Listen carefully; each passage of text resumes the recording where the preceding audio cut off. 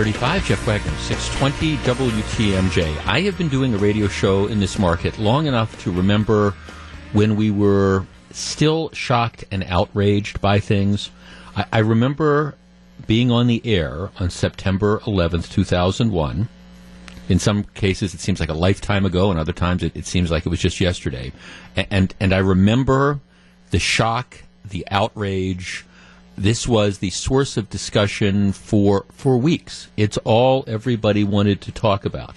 I can remember being on the air at around the time of the Columbine shootings. And the same thing. The conversation for the next week, for the next 2 weeks, it was all everyone wanted to talk about. It just how can latchkey kids go so, desperately wrong? How could this type of thing happen? How could our schools be unsafe? And what I have seen since Columbine, as we have had, school shootings are not a regular occurrence in this country, but school shootings do occur from time to time.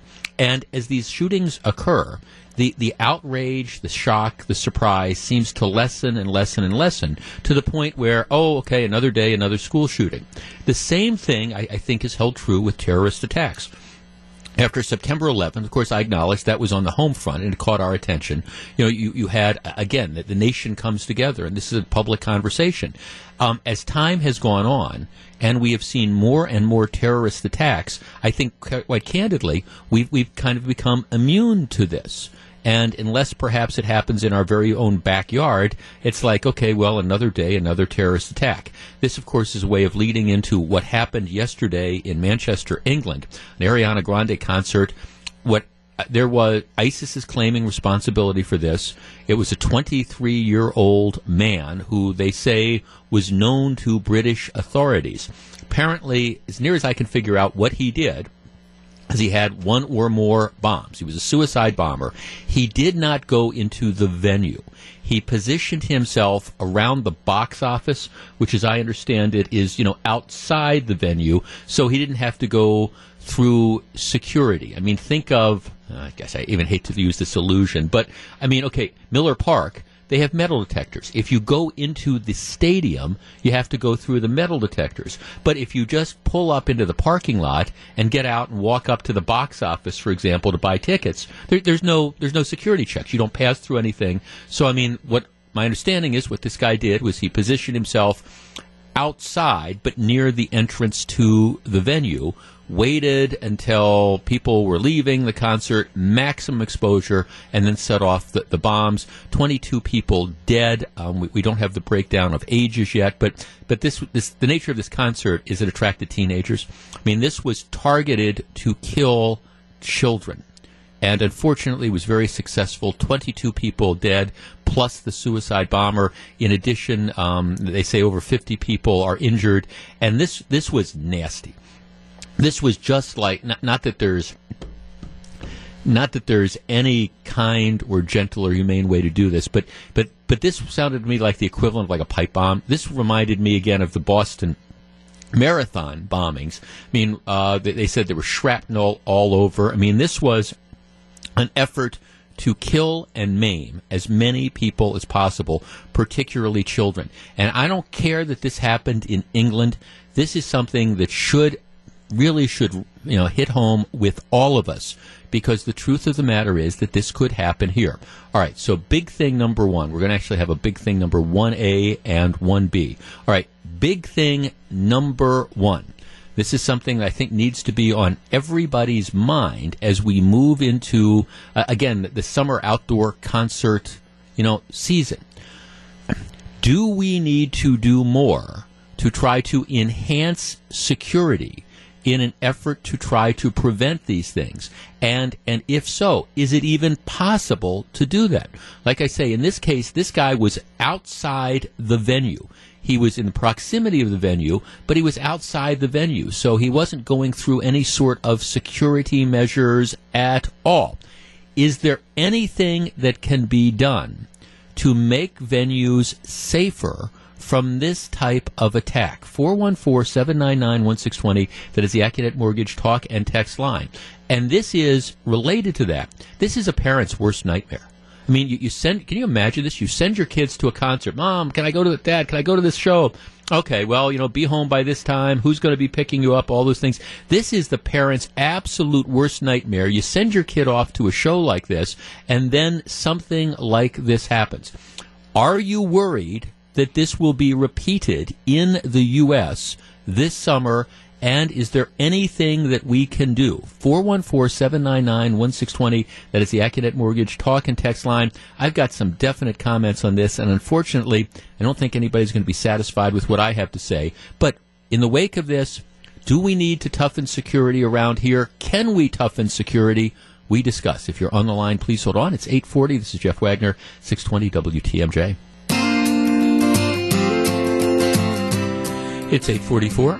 Jeff Wagner, 620 WTMJ. A number of people emailing me. Yes, I do remember that Ariana Grande was, of course, the woman who was seen in 2015 in the donut shop. Remember this, Hondo? She was the one who was caught on a security camera, like licking this donut and then saying, "I hate Americans, I hate America." Okay, I don't see any relationship between the fact that this happened at the security concert, at her concert. But yes, I am aware that was her. Here is the problem, and I understand that this is going to be an unsatisfactory thing because I'm shocked and appalled and disgusted by what happened. I am disgusted that anyone would decide that they were going to take other human life in this fashion, especially targeting children. But here is the reality. We live in a free society, and one of the consequences of living in a free society is we are always going to be vulnerable to the crazies that are out there, the extremists, whether they are, Islamic terrorist extremists or whatever. We are always going to be vulnerable to an extent because as a free society, we move around. In this particular situation, it's tough for me to criticize, I guess, the venue because there is security, or there was security inside the venue. I mean, how far back do you move it? I think about Summerfest. We've got Summerfest coming up, and I know this is something that's always on the mind of my friend Don Smiley and Bob Babish down at Summerfest, is security. But, I mean, how far back do you have the security? For example, at Summerfest, you have to pass through security to get into the gates. So, I mean, theoretically, at Summerfest, you wouldn't be able to hang outside the box office of the Marquess Amphitheater without having to go through some form of security. But how far do you bring that back? What do you do in the parking lot? If somebody decides, all right, I want to cause as much carnage as I possibly can, I'm going to pull into the parking lot, and then I'm going to walk around, and I'll be there where there's the lines waiting to get through security. There is, unfortunately, a limitation as to what large venues can do. Not to mention small venues. I mean, look at the story we had out of Orlando a while back where you had the crazy guy who showed up at the nightclub. This was going on a year ago in Orlando, the gay nightclub, who killed 50 people and wounded 53 in the deadliest shooting spree in U.S. history. These smaller entertainment venues, well, there's a limitation at a place like Summerfest or a place like Lambeau Field or Miller Park or whatever. The larger venues, you can at least have some security on the perimeter. These smaller venues, well, okay, maybe you've got a bouncer or somebody who's looking out of this, but, we're always going to be vulnerable. What about shopping malls? I mean, do we really want to get to a point where, shopping malls only allow one or two entrances and you have a security guard and you have to go through metal detectors? And even so, that only, again, stops you from getting into the shopping mall. What about if somebody wants to, do something crazy as people are lined up outside the shopping mall?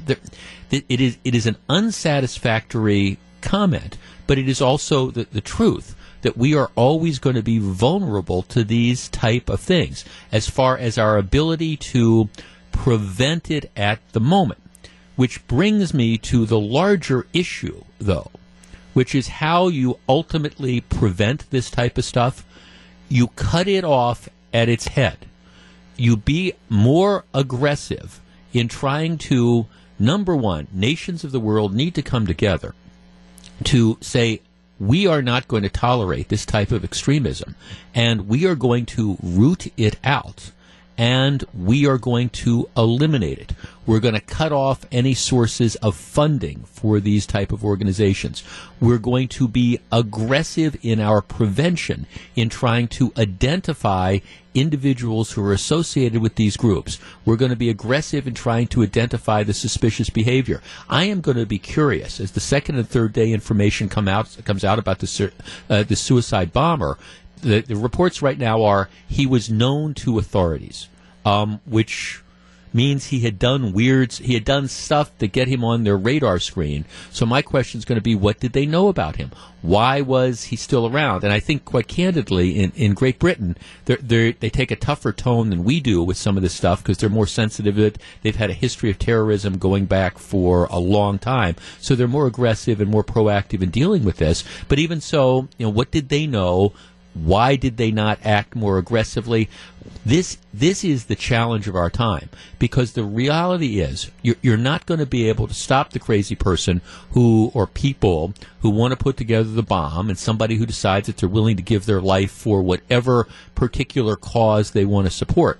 The best way to stop this, though, is, in my mind, to identify the people who are working at doing this, and then to go after them aggressively and to remove them from society.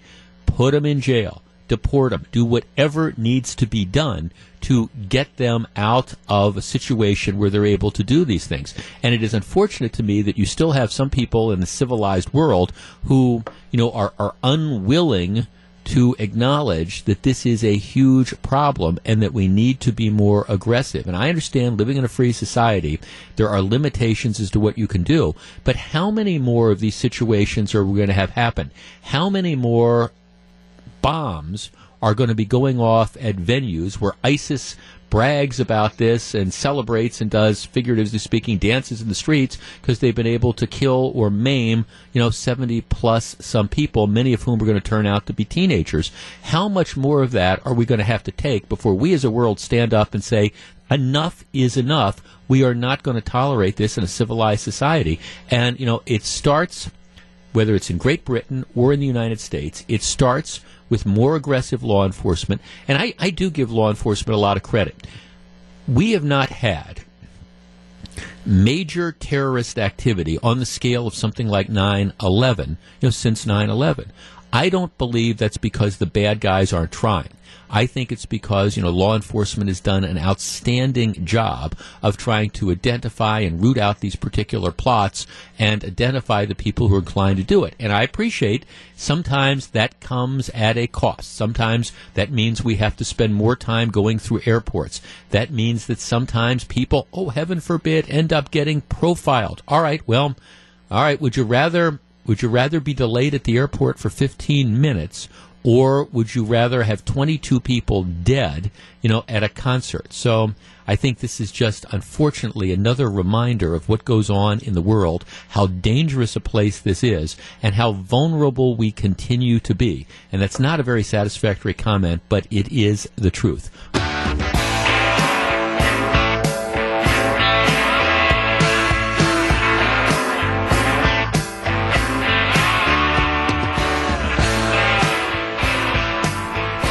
It is 8:54. This is Jeff Wagner, 620 WTMJ. I am stunned that someone would, and I don't know why. I'm mad at myself for being stunned because it is the world we live in. But I'm just continue to be stunned that somebody would position themselves outside of a major concert that attracts lots and lots of teenagers, wait until a number of teenagers are heading out the door, and then kill themselves with a bomb, sending shrapnel all over, killing as many other people as possible. If you wonder whether or not there is true evil in the world, look at what happened yesterday in Manchester, England, and that will give you the answer. A group is up in arms over an Oconomowoc sign that welcomes visitors on behalf of the community's churches. Does this signage cross the line of church and state separation? Do you think it needs to be taken down? Weighed in during Scafidi and Billstat. That is at 12:35 this afternoon. Okay, big thing number 2, and we're actually going to introduce the topic now. We're going to carry it over and discuss it after the 9 o'clock news. Donald Trump, he's in the Middle East right now. He was in Saudi Arabia, then was in Israel, was just getting ready this morning to leave Israel to fly to Rome. He's going to meet with the Pope. Back at home, his first budget is being rolled out in kind of bits and pieces. Actually, that's why, contrary to some speculation, I think that's why his chief of staff, Reince Priebus, left the trip. It's because they're rolling out the budget, not because I think he's in any sort of trouble or any more trouble than normal. But the thing in the budget that is getting the headlines is that Donald Trump is going to cut safety net programs. That's it. He's going after poor Americans as a way of trying to save the taxpayers' money. And that is the spin this story is getting in the mainstream media. Here's what Trump is really doing in the budget. He is proposing more stringent work requirements, which are similar to those in effect in several states, including Maine, in an effort to limit eligibility for food stamps and a host of other benefits through anti-poverty programs.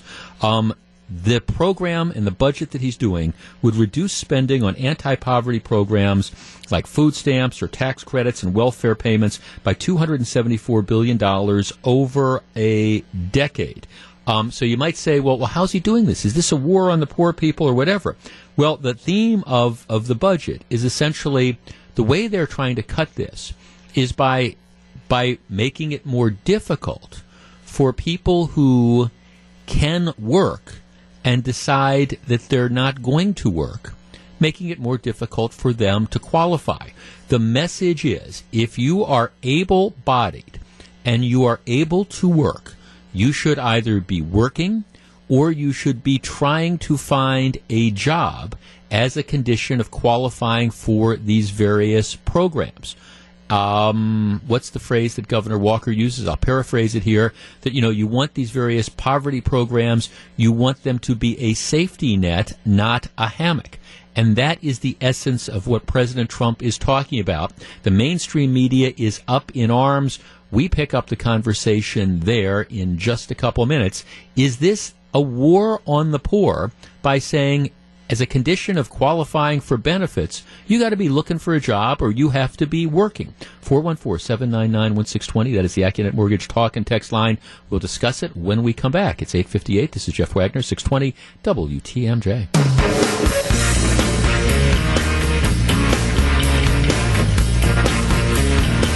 It's 9:09. This is Jeff Wagner. Remember a few years ago when we had extremely high unemployment? We're going through the recession that kicked in 2008, 2009. Lots of people lost their jobs and were unable to find other work. And one of the debates that was happening at the time was, how long do you continue unemployment insurance? Typically, unemployment insurance, it's 6 months.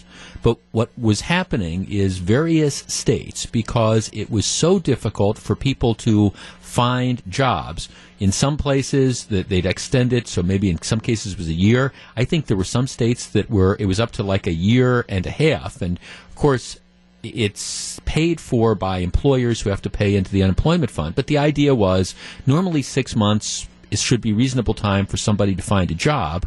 But in extraordinary cases, maybe we need to extend it. Well, you know what they found? As time wore on, and this doesn't apply to everybody, but what they found was for a certain percentage of the people who were on unemployment insurance who supposedly couldn't find jobs, once the unemployment insurance was ready to run out, mysteriously, people started finding jobs. And that doesn't apply to everybody, and I'm not suggesting that. But there were a number of people out there who just kind of made the decision that given the job that's available, and given the fact that if they go back to work, they're going to actually have to work, might not be that kind of appealing a job, they're going to have to pay taxes on the money they get, that the trade-off was, hey, it's easier just to sit on my butt and not worry about this. And then once unemployment insurance runs out, once you realize, hey, there's not going to be any money coming in, at that point in time, mysteriously, you find a job. And I understand that does not apply to everybody, but we used to talk about this extensively. It does apply to some people. As a matter of fact, I used to have people that would call the program and say, yeah, that's us. Here, I just do the math. and here's the numbers, here's how much money I was making before I lost my job. And typically it would be with the lower paying jobs. I had to work really hard, and I was out there doing this type of stuff, and I can only find jobs that are similar to that or maybe not even as good. Well, why would I work for this job when I cannot work, I can sit around, and I can make 80% of what I might be making after you take out my expenses and taxes and all those type of things? It was just a decision that people made. I have always believed it is a dreadful public policy to make it more desirable for people to be on the dole than to actually go out and work. At the same time, I believe that we, as a compassionate society, have an obligation to provide that safety net for those least fortunate in society. That safety net that helps people get back on their feet. And during that time when, circumstances or whatever have dealt you a blow, yes, I think society has every right and obligation, and actually an obligation to say, okay, here, we're going to help you. We're going to help you with food stamps. We're going to help you with whatever, while you get back on your feet. And I also understand that there's a certain percentage of people for whom that they're never going to be able to get back on their feet because of whatever disabilities, whatever, they're not going to fit in. But a lot of people do. A lot of people, for example, are on some of these social welfare programs. They're capable of working. They're capable of working. So why not have them work? And when you see the headlines about the Trump budget, oh, he's cutting all these welfare programs, he's cutting the safety net programs. Well, yes and no. What he is doing is saying we are going to tighten eligibility for these various safety net programs. And by virtue of tightening eligibility, yes, we will save money. Now, does that mean that you're actually cutting them? I don't know. I guess reasonable people can argue about it. But the essence of this, and the details are still coming out, the theory is what Governor Walker has been talking about doing in Wisconsin as well, which is to say, if you are able to work, if you are able-bodied, then you should be, as a condition of qualifying for these various programs, you should be working, or you should be out there looking for work, instead of just sitting around on the dole. Now, in Wisconsin, what Governor Walker is talking about doing is he's right now only targeting people who are do not have the child care responsibilities. So if you've got child care responsibilities, you're sort of exempt from some of this. But they're looking at the big picture. 414-799-1620. That is the Accunet Mortgage talk and text line. I understand that the way this is being, portrayed / spun in the media. But is it that unrealistic to say, if you are going to be collecting various types of public assistance and you are able-bodied, that as a condition of doing that, you have to be looking for work, or you actually have to be working? 414-799-1620. That's the Accunet Mortgage talk and text line. Feel free to disagree with me, but I think that is, number one, reasonable. Number two, I don't think it is cruel. I think what is cruel is creating a system of a dole where you encourage people to just sit and take public benefits for all their life. 414-799-1620, 800-877-1620. That's the Accunet Mortgage toll-free talk line. Because the bottom line is, if you're in a situation where you are permanently on public subsistence, your quality of life is never going to be that great. I mean, yes, you'll get by, but, shouldn't people aspire to more? And shouldn't we encourage them? And sometimes that encouragement is a kick in the butt. 414-799-1620. Let's start with John in Milwaukee. John, you're on 620 WTMJ. Good morning. Hi. Hi, John. Yeah, I totally agree. Because, the abuse is horrible. And, right now I'm between jobs and I don't ever apply for any type of assistance. I mean, that's a pride thing, Well, but if you're entitled to it, I mean, I don't have an issue, again, with that safety net, but you don't want it to be something that, as they say, I mean, it's the cliche that becomes not just a safety net, but a mattress. If you're entitled to it to help you get over a hard time, I think that's absolutely tremendous. But, I think as a matter of policy, there's nothing. It's just bad policy to encourage people not to work and not to try to better themselves. Oh my gosh, yeah, I couldn't agree with you more. I mean, if I'm off of work, I have a union job and I'm able to work and say, okay, I need 2 weeks off, and then I can go to work at a different company. Mm-hmm. Yeah. In that downtime, it allows me freedom to to go on vacation for 2 weeks or do whatever I need to do. And even in the wintertime, like I plow snow in the wintertime. Right. Yeah, you do other things. No, I mean, thanks. No, so I get it. And again, I'm not. I am not. And by the way, I'm not suggesting that everybody who's on food stamps or everybody who's on some sort of like welfare program in various states is a malingerer. I'm not arguing that at all. But those aren't the people that are going to be impacted. What Trump is doing, and it's similar, like I say, to what Governor Walker is doing, is trying to say we want to do everything we can to try to force able-bodied people, yes, force them to go out into the workforce and try to better themselves as opposed to creating a permanent culture of dependency. Let's talk to Andy in Cedar Grove. Andy, you're on 620 WTMJ. Good morning. Morning. Well, first, let me start out by saying I'm not on these programs, and I've never used these programs, and hopefully as my life continues, I'm fortunate enough to not be a part of these programs. However, that number that you threw out over what we would save over the course of the next 10 years seems kind of meaningless when in the same budget we're talking about increasing defense spending by $90 billion, which would be just shy of $700 billion annually. That's my first point. My second point, we have a lot of people in this country right now who do work either part-time or full-time on a non-livable wage. So if we want to attack actually the root causes of people that are on food stamps, we should look at the people that are working part-time and full-time that are still have to be on these programs because we allow corporations to make trillions and trillions of dollars but yet not pay their employees. And we can have the talk that, these are high school entry-level jobs. Mm-hmm. Well, those jobs are in the same pool as construction workers and everything else. That's the jobs that this country has gone to. So you're one of the. Let me say. So you're one of those guys that would support like the $15 an hour minimum wage. I don't know. I don't know what the number is. I'm not a scholar in that. What I will say is $7.25 definitely is not. Yeah.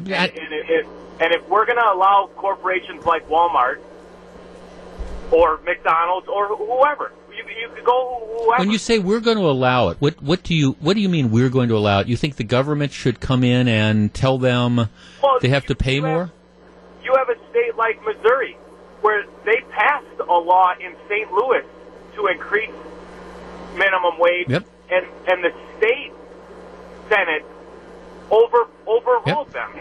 So how can you even fathom the fact that these states like Seattle or other states that have increased their minimum wage are trying to proactively be a part of, you know what, a way of getting these people off of these programs is by giving them more money.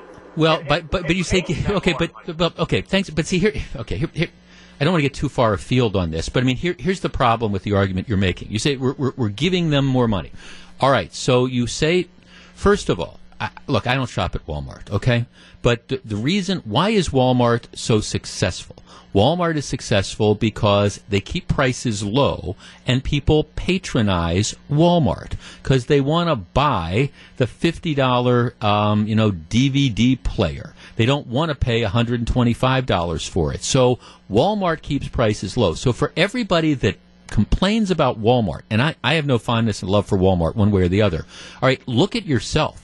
Look at the people who are lined up outside the damn Walmarts, on Black Friday, pushing and shoving to get in to buy the cheap stuff, so that the cheaper prices. So you can't have it both ways. You cannot denounce, in my opinion, that the stores like Walmart and say, oh, this is just terrible. I mean, look what they're doing and look how they're not paying their employees a livable wage or whatever, and then say, yeah, but I'm going to be the guy standing in line out there because I want the low prices. You cannot have it both ways. And that's one of the things that drives me crazy about that whole discussion, because the reason Walmart, doesn't pay the employees to the extent, I don't mean to pick on Walmart, but it's because people are demanding low prices, and so that's how they do it.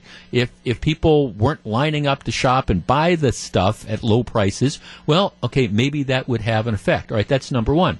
Number two, this idea of, well, we need these rich corporations to pay employees more, I think is naive in the extreme. Just naive in the extreme, because what's going to happen is you're going to see, like what Wendy's is doing now. Okay, Wendy's is going more to these kiosks, okay? So what they do is they decide, hey, it's cheaper to put in a computerized kiosk where people can just go in and punch buttons and order than it is to hire people to work even at $10 an hour. You increase the minimum wage to $12 or $14 or $20 or whatever it is, well, what's going to end up happening is the store owners are just going to make this decision that, boom, we're not going to pay the dough.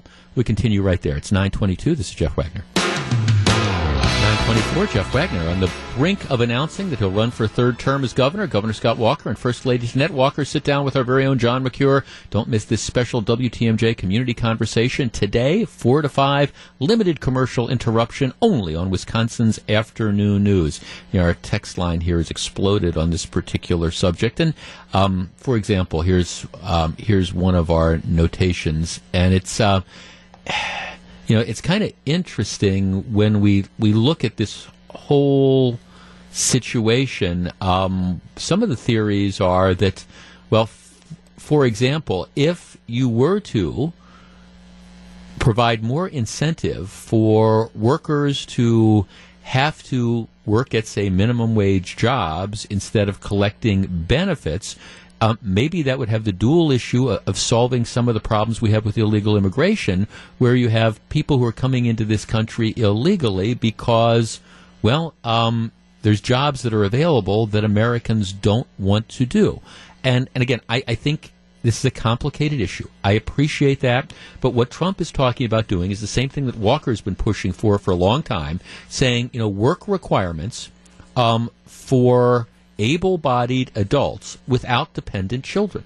And I guess I just don't understand how reasonable people can disagree with that. If you're able to work and you don't have the child care responsibilities, why shouldn't you either be out looking for work, or why shouldn't you be working as a condition of getting benefits? I mean, is that unreasonable? Everybody else is out there. You're having to work. You're doing stuff. You just can't sit around unless you've amassed a fortune and you're living off your savings. I mean, at some point in time, able-bodied workers under the retirement age, I don't think it's unreasonable to suggest that as a condition of getting benefits, yeah, you should be out there actually doing what you are able to do. How much savings will this net? I don't know. But the problem is, again, whenever you have these entitlement programs, anytime you try to tinker with them at all, even if it is common sense stuff, then it's, this is the war on the poor, and, we'll find somebody, and this person's going to lose their food stamps, and their kids are going to go hungry. All right, as a policy matter, if you're able to work, you should be looking for work. Is that really that revolutionary a concept? It's 9:27, Jeff Wagner, 620 WTMJ. Coming up next, big thing number 3, Governor Walker and property taxes. Is he preaching to the choir? Stick around.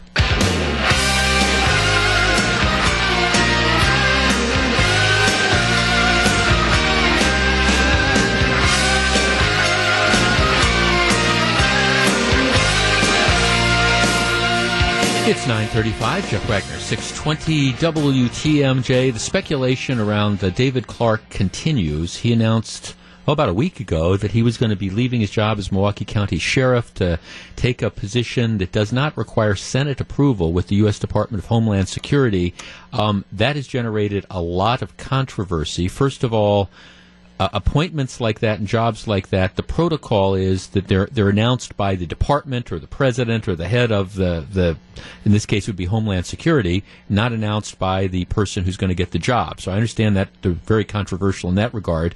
That is the Department of Homeland Security, have not made any such announcement yet, which is causing some people to wonder whether the sheriff kind of shot himself in the foot by making the announcement early. What he did do, though, by making the announcement before Homeland Security did, is he's given his enemies a chance to kind of mobilize, and you've had various op-ed pieces in places like the Washington Post talking about how some people don't think he's qualified for the particular job. You've had, in my opinion, the hit piece that CNN did suggesting that he plagiarized his master's thesis. And as we talked about yesterday, I just think that's fake news. I just do. He wrote a master's thesis and he quoted different people. He didn't put them in quotation marks. He put footnotes in. That's much ado about nothing. My big question would be what his advisors. I mean, if this was going to be an issue and was a concern, why didn't his advisors say, hey, David, you got to separate these out. Our form says put them in quotation marks, not footnotes. That is a fake news story. And there's all sorts of things that you can criticize David Clark for, but I thought that was a really, really cheap shot. But in any event, he has not, to my knowledge, sent a letter of resignation to the governor, which starts the whole process. Journal Sentinel is reporting that one of his top aides, a guy that I have known, that I've worked for, I've known probably my entire career, Kevin Carr, former U.S. Marshal, who he was U.S. Marshal. He was appointed by Obama in 2010. But before that, he was in the Sheriff's Department. I worked with Kevin Carr for a number of years as part of the Drug Task Force and thing, and still run into him. I think he's pretty much apolitical is how I would describe him. But he's indicating that he's interested and will be applying for the job. He'd be good. He'd be good. He's been around law enforcement for forever, and I think Governor Walker could go further and do worse if he were to appoint Kevin Carr, assuming that the sheriff is to leave. All right, big story number 3. Governor Walker and tax relief. The Republicans that have working majorities in the state legislature are working their way through the governor's budget for reasons, that maybe we'll get into in a minute. They are considering various forms of tax increases, jacking up the tax on gasoline. Some people are looking at toll roads, various different spending proposals. Governor Walker has been insistent that he wants to continue the pattern that his administration has set of giving property tax relief. Matter of fact, when he was on the show last Thursday, I believe, he was talking about how frustrated he is that there's at least some Republicans who aren't willing to go along with his proposal to take the state portion off of the property tax off the property tax.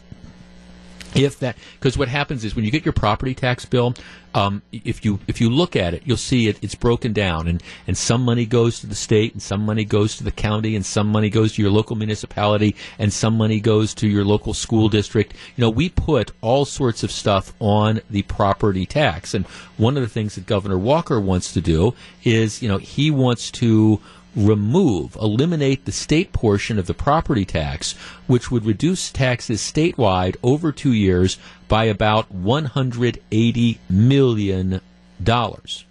And that's part of his plan to keep property taxes on the average value home below where they were in 2014. And how many governors, how many legislators can deliver on a promise like that, saying not only do we not raise taxes, but we've actually lowered them? Number of Republicans apparently aren't willing to go along with this or giving some feedback or some blowback. And Governor Walker, he issued a series of tweets yesterday where he said that he is prepared to veto the entire state budget if it includes increases in property taxes. And, of course, this has some of the usual suspects in Madison all upset. We don't know why he would say he would do this and all. But Walker, very, very clear. He said, look, I'm I am not going to go along with any sort of tax increase. Now, here's what's going on in Madison.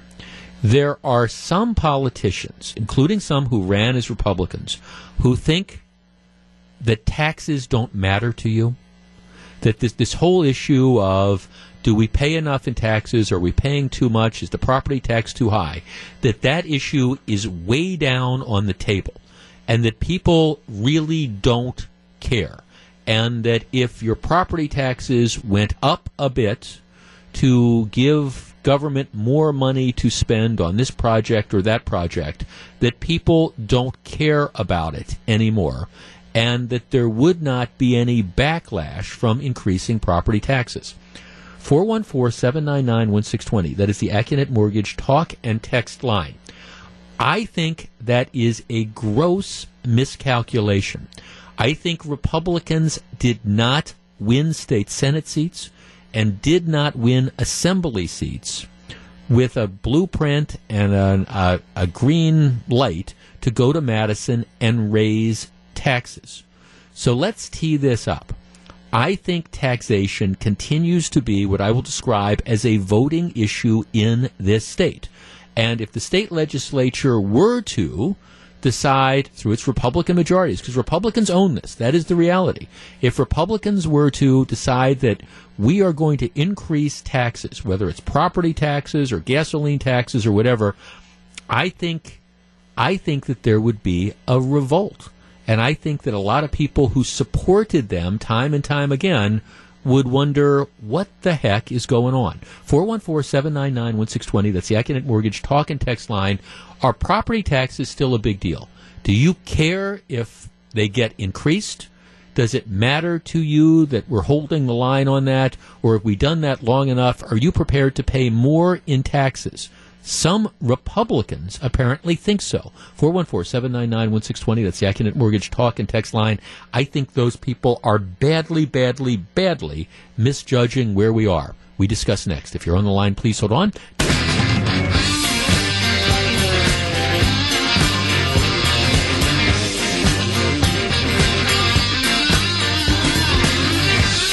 9:47.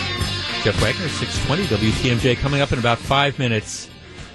For everybody who thinks that we're just not giving the UW system enough money, wait till the MacIver Institute has done a wonderful thing about looking at some of the classes that you can take that our tax dollars are helping underwrite. I'll share that in about 5 minutes. Right now, Governor Walker is sending out tweets warning the state legislature, and this would be the Republicans that dominate it, no tax increases. I will veto the budget if it contains property tax increases. Some Republicans think you don't care about that anymore. Jim in Milwaukee. Jim, you're on 620 WTMJ. Good morning. Hey, good morning, Jeff. Thanks for taking my call. Politically, in my opinion, there would be much more of a political fallout for Governor Walker than the rest of the Republicans or Democrats in the state Senate.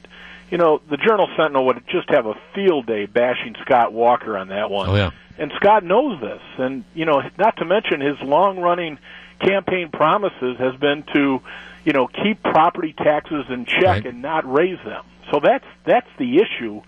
You know, it would be political suicide to allow that for Governor Walker. And I think, I don't disagree with you, Jim. I also think it would be political suicide for a lot of Republicans to do that, because that's, you know, imagine the campaign 2 years from now or 4 years from now or whatever. It's like, okay, you ran and said you were going to hold taxes in line, and then you went ahead and you raised taxes. I mean, that is not, raising taxes is not how Republicans get elected. Just remember, you know, the first President Bush, Bush 41, no new taxes, read my lips. How did that play out when he raised taxes? Well, I think, you know, the Republicans in the state Senate, they're not going to get bashed like Governor Walker would in the press. Oh, no, I think that's, I think that's fair because, Governor Walker owns this. But, some people are wondering, why did he go public with this? Why is he going on radio shows like mine, touting this? Because I think he senses that among the general public, the electorate, including the people that put Republicans in office, that this idea of tax reform or holding the line on taxes, at least some Republicans believe it has died down, that people don't care about that it's not a voting issue. My advice to my friends in the legislature, if you are thinking that, you are making a huge miscalculation. You did not get elected to go to Madison and raise taxes. And if you forget that, you jeopardize your job and you jeopardize Republican majorities for years to come. All right, when we come back, the MacIver Institute is out with its top 5, my word, not anybody else's, ridiculous classes that you can take for credit at the UW system. Our tax dollars at work. Stick around. It's 9:50. This is Jeff Wagner. 9:53, Jeff Wagner, 620 WTMJ. One of the things that drives me crazy about the UW system is they're always pleading poverty. Oh, this is terrible. If you restrict our ability to raise tuition on students, it's going to be awful. The world is going to end. I can't believe you're just destroying higher education in this state because we're not getting enough money for this or that or the other thing. Well, the MacIver Institute, they track the way we spend some money. So they're out with this top 5 wasteful classes in the UW system. Let me share them. Number 5 on the list. This is what you can take for credit. This is what we taxpayers are underwriting. Teaching for Social Justice, UW Superior. It's a philosophy course offered at UW Superior, which trains the teachers of tomorrow in social justice ideology. One of the main goals of the course is for students to reflect on their privilege and marginalization. Feel guilty because you are privileged. Students also review how meritocracy and the American dream is a myth. Why work hard to achieve your dreams if you can blame sexism or racism or classism or sexuality for your lack of success? A portion of the participation grade is based on whether or not students were inclusive and supported other students in expressing their thoughts. Our tax dollars at work. Number 4. The History of and Politics of Hip-Hop, UW Platteville. This course satisfies the ethnic studies requirement for graduation and focuses on hip-hop as a cultural phenomena that has influenced America and the entire world. Our tax dollars at work. Forget foreign languages and math and English and that stuff. Here are the politics of hip-hop. Number 3, UW La Crosse, Exploring White Privilege. This course operates under the assumption that all white people are racist, but most just haven't realized it yet. The course objectives include confronting personal denials of white privilege, developing strategies to confront racism, and deconstructing the conscious and unconscious ways while white privilege shapes our views, thoughts, and actions. So in other words, all you white people, you are racists, and we at UW La Crosse need to educate people about it. Wasteful course number 2, Culture of Third Wave Feminism, UW Eau Claire. All right, this is, this satisfies a liberal education requirement for graduation. For one class assignment, students perform a positive pro-feminist act and share with the class for 10% of the final grade. Also, other assignments include watching an episode of Sex and the City and reading about lumber sexuality. What is lumber sexuality, you might ask? Well, that's what I'm here to share this with you. Lumber sexuality is apparently a metrosexual man posing to be a rugged lumberjack in order to capture lost or missing masculinity due to being emasculated by things such as his childhood environment. This course also delves into white privilege, and students are required to attend a Recognizing Privilege workshop, which has videos like How Privileged Are You? This is our taxpayer dollars at work, and this is the UW system. It says we don't have enough money to teach kids, but they're offering silliness like this. And according to the MacIver Institute, the number 1 ridiculous waste of money course, Class, State, and Ideology, an Introduction to Social Science in the Marxist Tradition, UW-Madison. In first place, the UW system's most wasteful class, is this graduate level course taught by an infamous instructor. The syllabus, 31 pages long with over 40 pages of supplementary topics,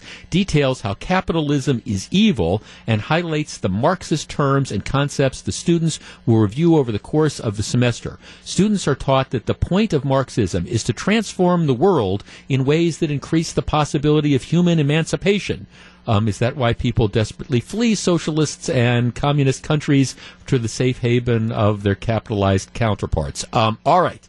Bottom line is, every time you hear anybody from UW say, we just don't have enough money, we have to charge the students more tuition, we just can't provide quality education, look at some of the courses and the foolishness that is being offered on these campuses and ask yourself, when they plead poverty, are they being honest, or are they just sticking their heads in the sand and saying, and the truth of the matter is, if they lose a little bit of money, and that means maybe they got to cancel the class on the politics of hip-hop or the class about white privilege, maybe that wouldn't be the worst thing in the world. It's 9:58. In just a couple minutes, I want to talk to you about a burning question, especially with summer coming up. What do you do with kids and jobs? Stick around. 9:58, Jeff Wagner, 620 WTMJ.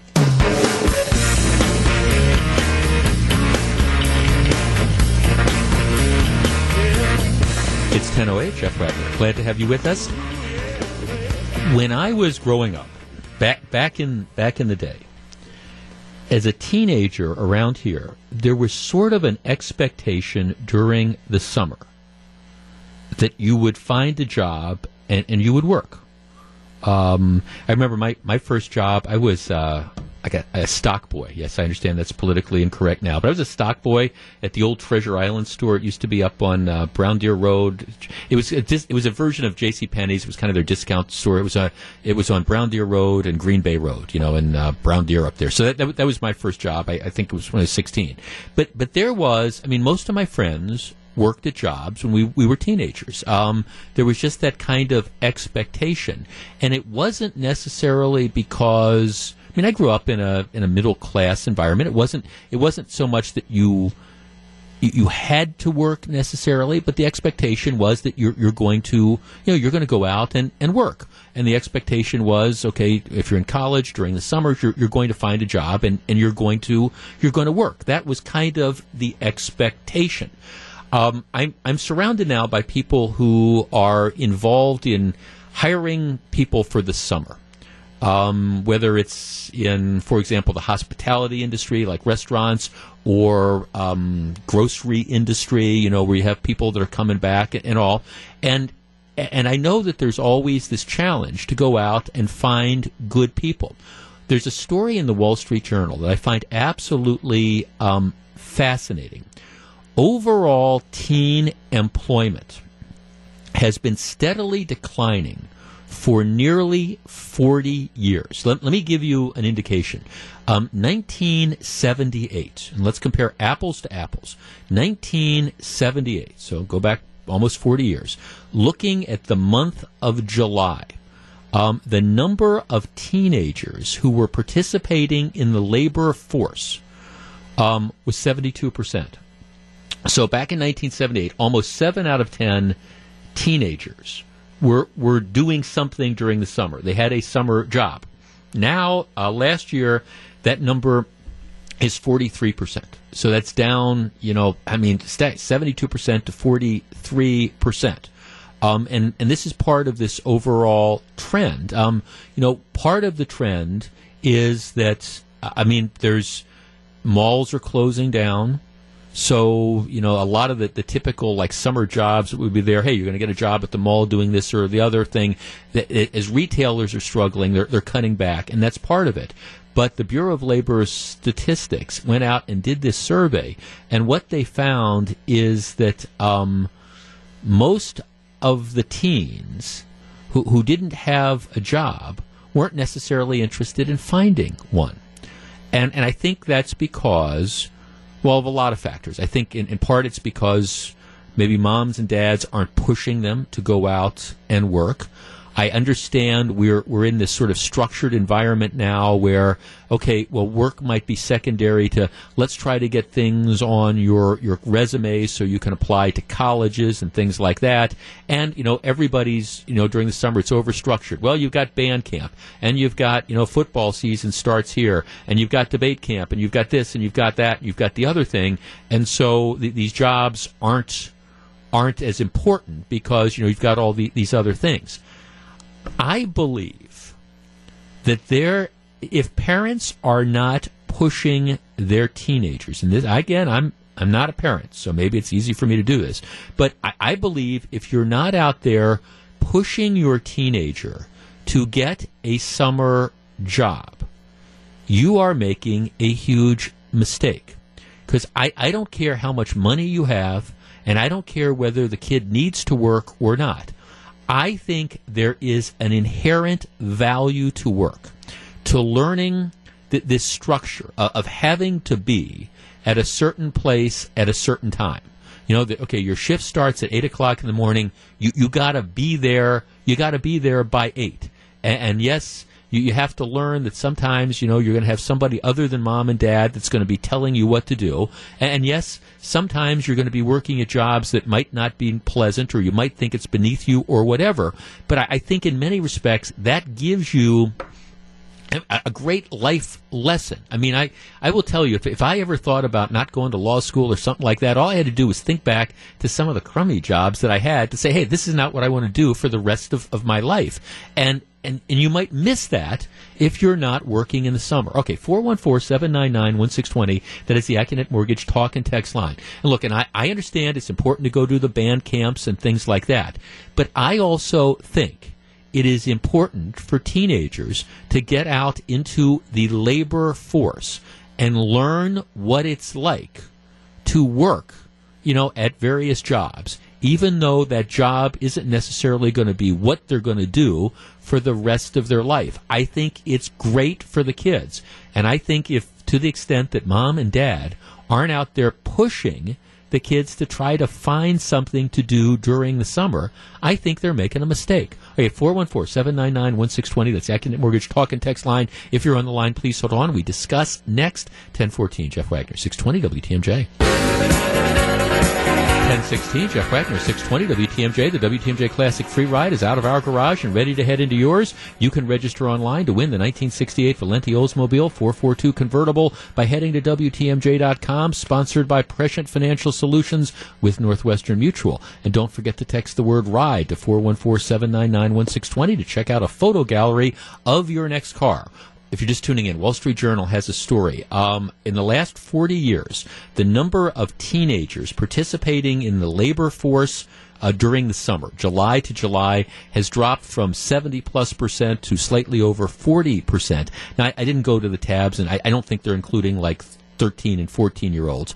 But this is part of a growing trend where more and more teenagers are passing on summer jobs to either better themselves, boost stuff for their college resumes, or just sit on their butts. And I think mom and dads are making a huge mistake in not pushing people to go out and work.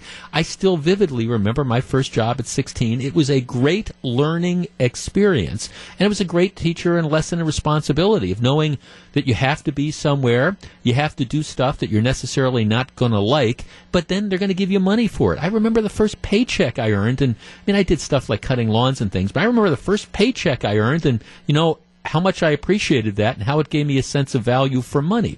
Let's start with Drew in Germantown. Drew, you're on 620 WTMJ. Good morning. Good morning, Jeff. Thanks for taking my call. Sure. There's a couple parts to this story, though. I just retired a couple years ago from working 23 years in retail. I did quite a few years of fast food before that. Mm-hmm.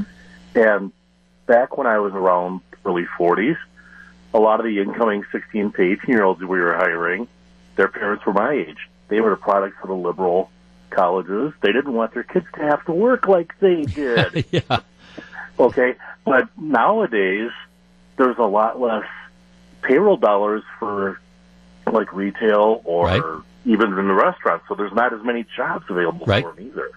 No, and that's the other. I mean, no, you're right, and that's the other side of the factor that they're pointing out in this Wall Street Journal story about how as you've had the decline of the malls, the typical retail jobs as they're going away, a lot of the summer jobs are going away. But still, I don't think that explains, the larger trend that you're having this many people in large numbers. I don't get the sense that, as a general rule, kids can't find summer jobs.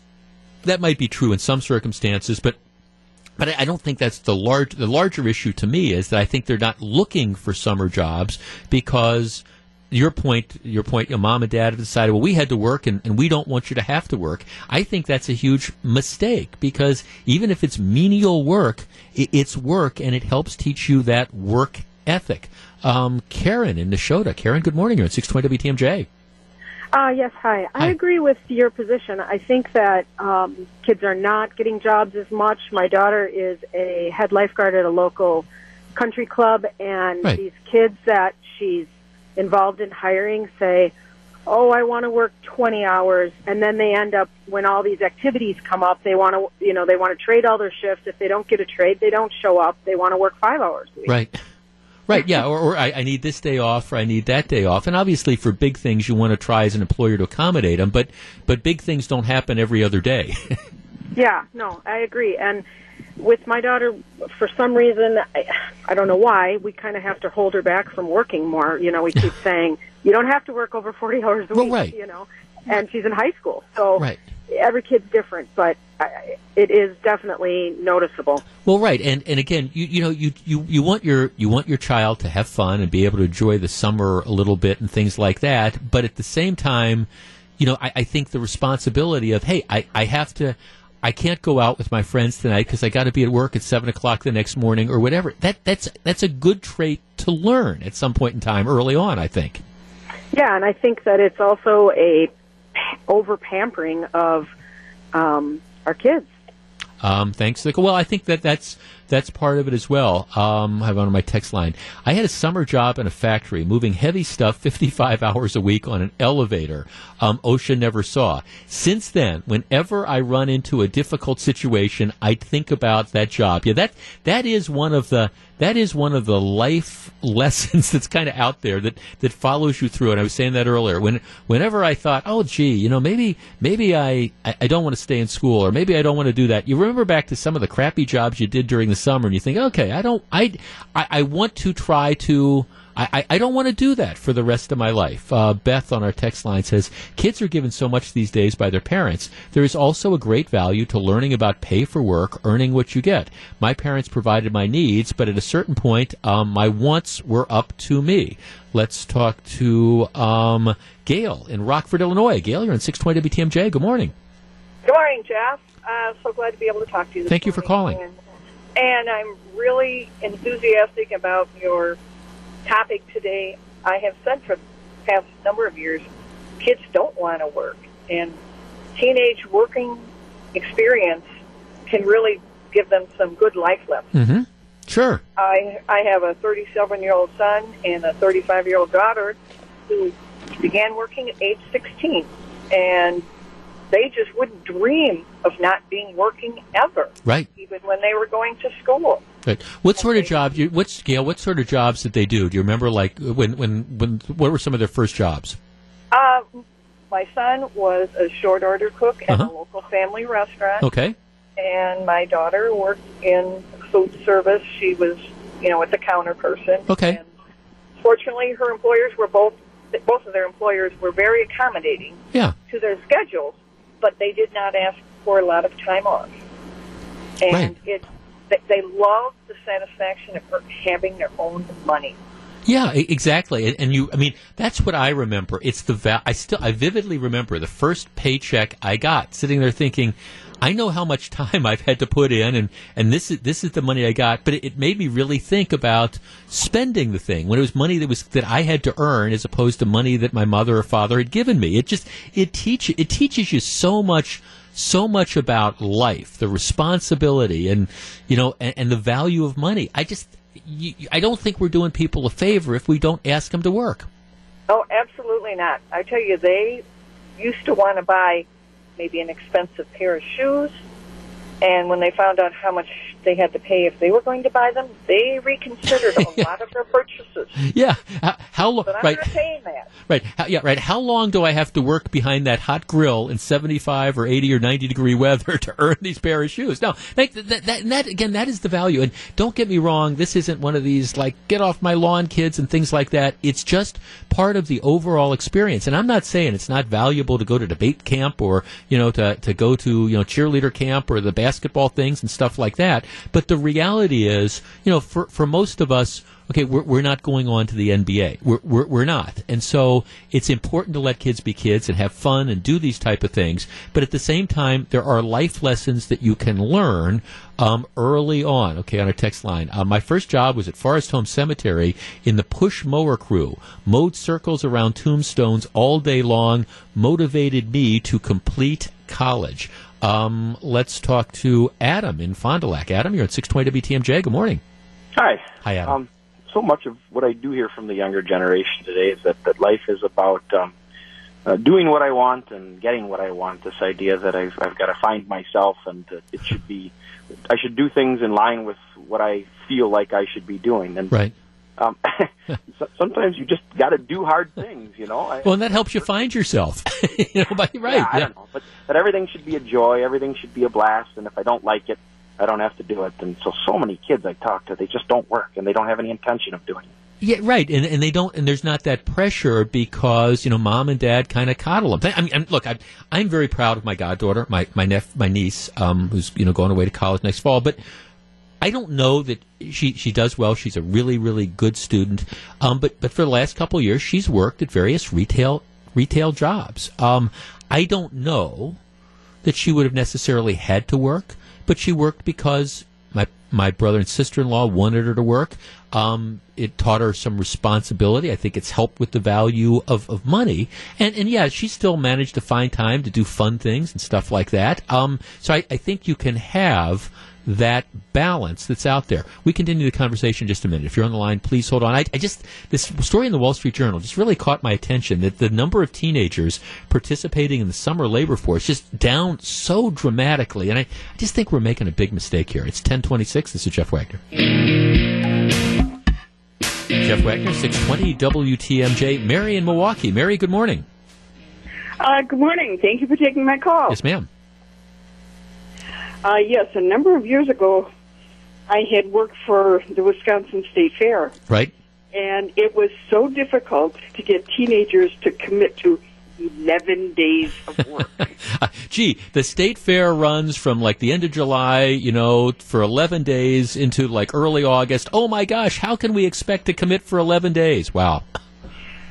And being hired and, this is when you're going to be working from this date to this date. Right. Do you see that being a problem? Well, yeah, I have to have off because I want to go to a party. Yeah. If it would be something that, I'm going to be starting college and I have to move in. Yeah, but it's not different. that. Well, no, and that's, and again, I don't mean to sound like the hey kids get off my lawn type of guy, but that's, back in the day, if you could have an opportunity to work at the State Fair or Summerfest or something like that, it'd be so cool. That's great. Yes, maybe you have to walk around and pick up the grounds and things like that. But yeah, now it's okay. Well, no, how many days off? Okay, it's only an 11-day festival for goodness sakes. Wow, exactly, and it just it shows so much disrespect for the parents who are not telling them, okay, this is your responsibility. No, well, right. I'm not gonna use his name, but I have a friend who is one of the more successful people that I have met. He's was a successful lawyer and has had other just really incredible successes in life. Really, really successful guy. His kids, who did not need the money, that would not have had to work, did not need the money.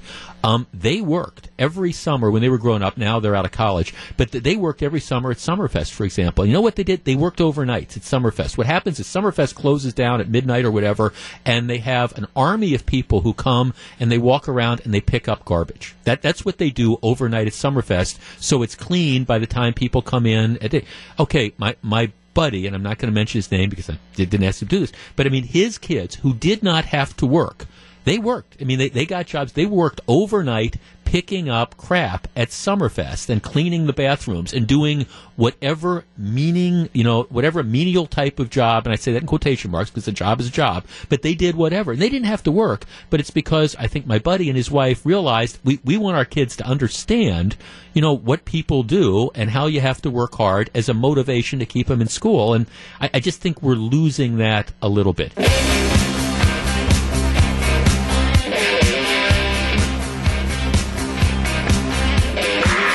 It's 10:38. Jeff Wagner, 620 WTMJ. The first place Brewers. Let's just let that linger in the air for a minute. The first place Brewers open a 6-game homestand by welcoming the Toronto Blue Jays. Bob Uecker and Jeff Levering are on the call tonight at Miller Park. They'll begin coverage at 6:05 here on WTMJ, sponsored by Catholic Financial Life. I don't know how long this ride is going to last, because objectively, you look at the Brewers on paper, and you don't see a team that's good. It seems to be like a team a year or two away from seriously competing for the playoffs. But after the last couple years, where the April and May were just so awful that they had essentially played themselves out of that, it's very cool to be sitting here. And okay, you've got Memorial Day weekend coming up.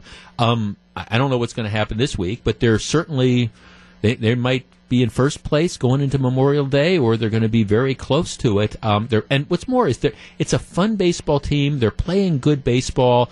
The bad games, they had a bad game in Chicago on Sunday, but even the games that they've lost, they've been, as a general rule, they have been extremely competitive in, and it's just fun to watch, and it's fun to listen to. And we've got the game tonight. If you can't get out to Miller Park, or best of all worlds, put on your headphones and go to Miller Park. Okay.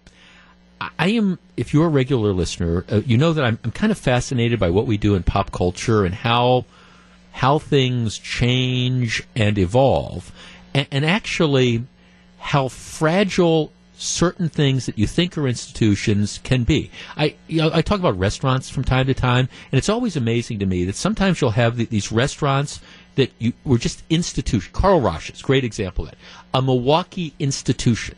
I mean, Carl Roch has been here forever, and then tastes change, and, it goes through some business things, and maybe there's a bad decision here or there or whatever, but all of a sudden this institution is gone. And you see that with restaurants. You also, I think, see it as far as pop culture goes with TV programs and TV stations.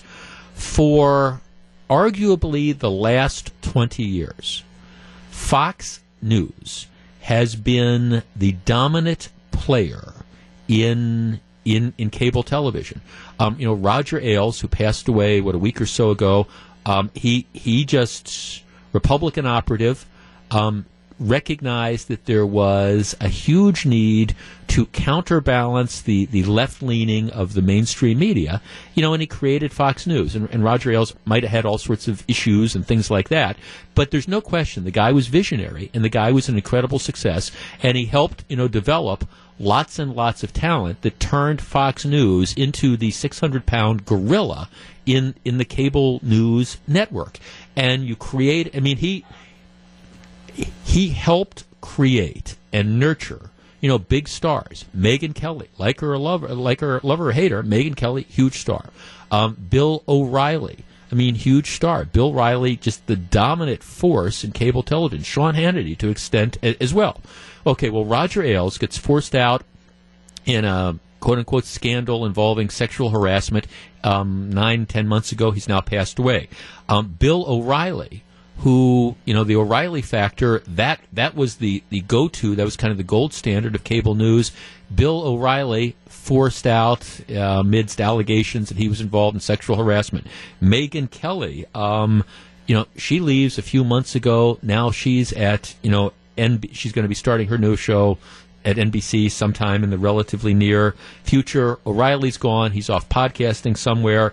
Sean Hannity is probably only of that big trifecta, that big three. He's the only guy left. Now they have other people, of course, but here's what I found interesting. New numbers are out, and Fox News comes in number 3, behind CNN and behind MSNBC. Fox News one day would win week after week after week, year after year. But like looking at the target demo that they care about, 25 to 54, CNN winning the total race, MSNBC scoring in prime time, Fox News ranking below the other two for the first time in almost 17 years. 414-799-1620. That is the Accunet Mortgage talk and text line. Have you gotten tired of Fox News? Has the Trump bubble, and some people would look at this and say, well, the left is energized, the liberals are energized now, and give us the MSNBC, Trump bashing. Give us that. Give us the CNN spin on these things. The Trump bashers, the Trump haters are out there and they're driving it. And I do think that's part of it. I think the left is energized with the anti-Trump stuff, and they are going to the networks that are giving them that. At the same time, I don't think you can lose a Roger Ailes. I don't think you can lose a Bill O'Reilly. I don't think you can lose a Megyn Kelly and not be hurt. So I think Fox News is going to be struggling for a while. Do you watch it as much as you used to? Do they have problems? Is this a blip caused by circumstance, or is it going to be a longer-term issue? I think, and look, I'm a fan of Fox News, but I think they've got some issues. I think it's more than just this anti-Trump bubble.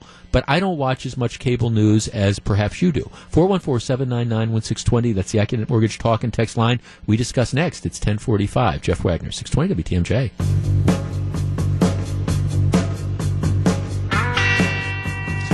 .1048, Jeff Wagner, 620 WTMJ. For me, here's one of the most aggravating things about the ratings just cratering that's going on at Fox News.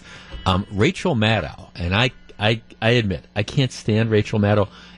My late wife, who was a lefty, she couldn't stand Rachel Maddow. I mean, and she'd watch this stuff. She couldn't stand Rachel Maddow. But Rachel Maddow, she's now just kicking butt. I mean, she's regularly number one in especially in that 25 to 54 demo. I mean, Rachel Maddow. How scary is this? Has become the go-to force for political news. Rachel Maddow, but I the question is it just a blip at Fox News, or is it something longer term going on? And I think they've got some long-term issues. John on the north side. John, you're on 620 WTMJ. Good morning.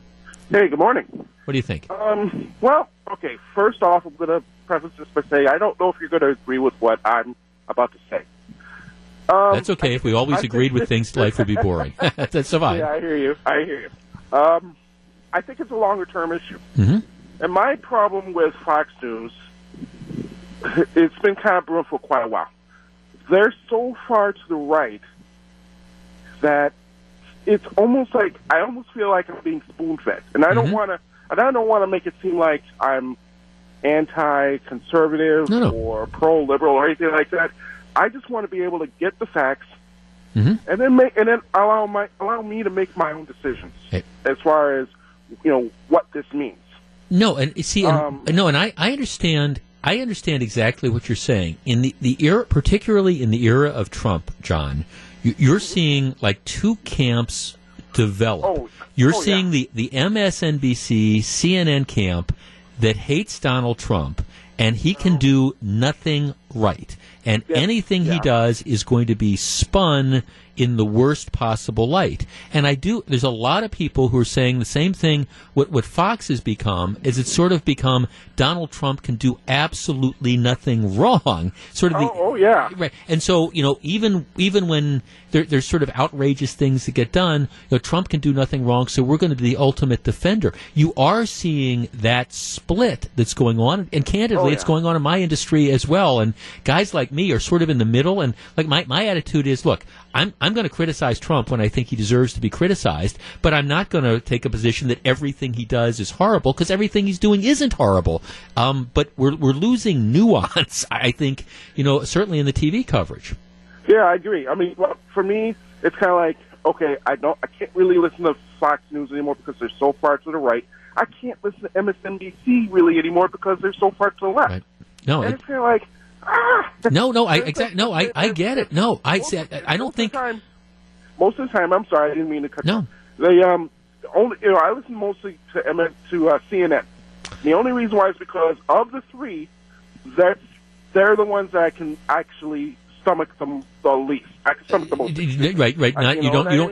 You hate the others more. No, thanks for calling. It is this interesting thing. Now, part of it, again, is the world of Trump. I mean, Saturday Night Live, just with their skewering of Trump, they had one of their biggest ratings years in years and years because, again, the left is energized in a way that I don't think I've seen them certainly since maybe when Obama got elected, or maybe in this case it's not a pro thing. It's they're energized by the hatred of Trump, and so you've had this. I think this return to this embrace of kind of the liberal programming, and it is always a pendulum. I mean, there's no question about it. But this is where we are in the media nowadays, where you're really seeing camps develop. And I understand there's always been these type of camps, but now it's either you got to hate Trump or you've got to love Trump, and there's no room for people who want to look at it on a case by case basis and say, okay, I think this was a dumb thing to say or do, but I think this was a good thing to say or do. The other reality is at Fox, you can't lose a Bill O'Reilly, and you can't lose a Megyn Kelly, and you can't lose a Roger Ailes, who was not the guy on TV, but the guy behind the scenes. You can't lose all those people at once and not expect it to, sting a bit. You just absolutely can't. So where this plays out, I don't know. But my God, if it's going to mean Rachel Maddow, the dominant force in cable news, what do I say? Just give me strength. That's why I'm glad that Lakefront makes beer. And that's all I got to say. It's 10:53. Jeff Wagner, 620 WTMJ. Hey, coming up in just a few minutes, I know that there are a lot of you out there who think that we need to legalize marijuana, that we should legalize marijuana. We're going to revisit this topic because I've got a story out of Colorado where marijuana is legal that might give maybe some of you some pause. Stick around. It's 10:53. Jeff Wagner, 620 WTMJ.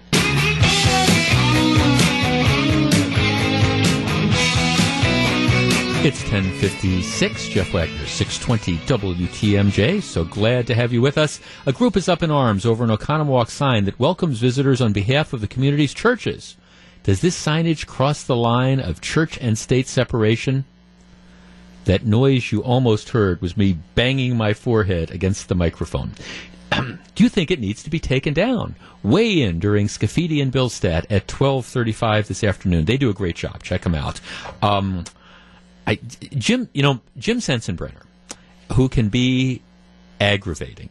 I've known Jim for a long time, and he can be aggravating. But one of the things I love is he love him or hate him, he loves these town halls. He loves to engage. And so, he goes to the town halls, and then you've got all the AstroTurf protesters that come, and he just enjoys it. He lets people go out and vent. And what's happened is he's being stalked by a lot of people, including a lot of these organized groups that many of whom aren't even in his district, and they come out and they yell things about how terrible it is that you might change Obamacare, that type of stuff. But this latest one just has to make me laugh because the headline should be, the 1960s are calling and they want the protest back. So he has this town hall the other day, and what happens was it Hartford, I think, and right, Heartland. So all these people show up, about all these people. I mean, there's about 20 people who are some group calling themselves Indivisible Wauwatosa, and they show up carrying fake tombstones, and apparently they lay down outside the village hall, pretending that they are people who are going to die. They're going to die if we do away with the entitlement program that is Obamacare. All right, again, take yourselves too seriously, folks. I mean, it's just kind of like, all right, really? So the idea that, you might have to pay for your own birth control pills, that's going to cause you to die? I mean, seriously? The reality is Obamacare, it's not sustainable in its present form, and, people need to wise up to that and grow up. But I just love it. So it's, again, these are the protests that are out there, and I think probably many people who are doing it are kind of those aging hippies or now aged hippies for whom 1968 was the highlight of their protest environment. So now they're able to relive this 50 years later, the days of their youth. But, I mean, really, they're playing dead at a Sensenbrenner town hall. Like I say, the 60s are calling. They want their protest back. It's 10:59. Coming up in just a couple minutes. One town isn't so thrilled with legalized marijuana. I'll explain. It's 11:09. This is Jeff Wagner, Potheads of Wisconsin. Get ready. Get on your speed dials. Pull out those brownies. Climb out of Mom's basement. I'm willing to take you on this issue. I know from doing this as long as I have and discussing issues related to this that there are many, many people out there who believe that legalized marijuana is the way to go. I hear the argument, and I've heard the various arguments. It's, okay, well, we legalize alcohol, marijuana is no worse than alcohol, we should have that. Now, I don't know. I don't want the guy who drives the train, at the zoo, I don't want him, drinking alcohol, and I'm not sure I want him smoking pot either. I know I don't want him smoking pot.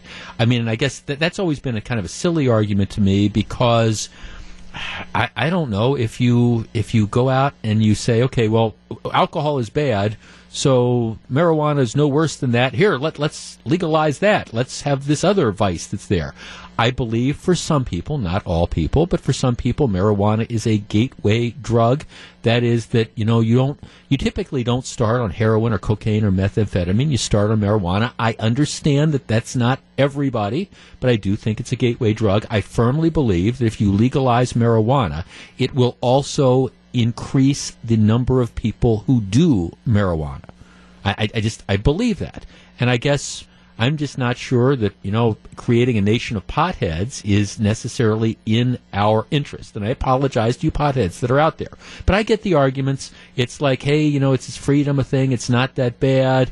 And you can legalize it. You can tax it. All those type of stuff. So, I mean, I understand the arguments. So I have been, in my effort to be open-minded about this, I have been really looking at the experience of the handful of states that have legalized marijuana. Because to me, that's the test. That was when we were talking about concealed carry, for example, in Wisconsin for years and years, and there was the argument that you were getting from the anti-gun folks about how, this is going to be terrible. If you let law-abiding citizens carry concealed firearms with permits, it's going to be awful. It's going to be the Wild West. And I'd say, okay, well, let's look at the states that have it. 48 states at the time had some form of legalized concealed carry. Are you telling me that Wisconsin residents are more bloodthirsty than the other 48 states? No, I mean, that was the thing. So I'm watching the experiment and how this is playing out in other states.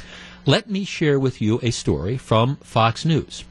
Legalized marijuana turns Colorado resort town into a homeless magnet. Story, it starts off, guys at an outdoor equipment store in downtown Durango, Colorado.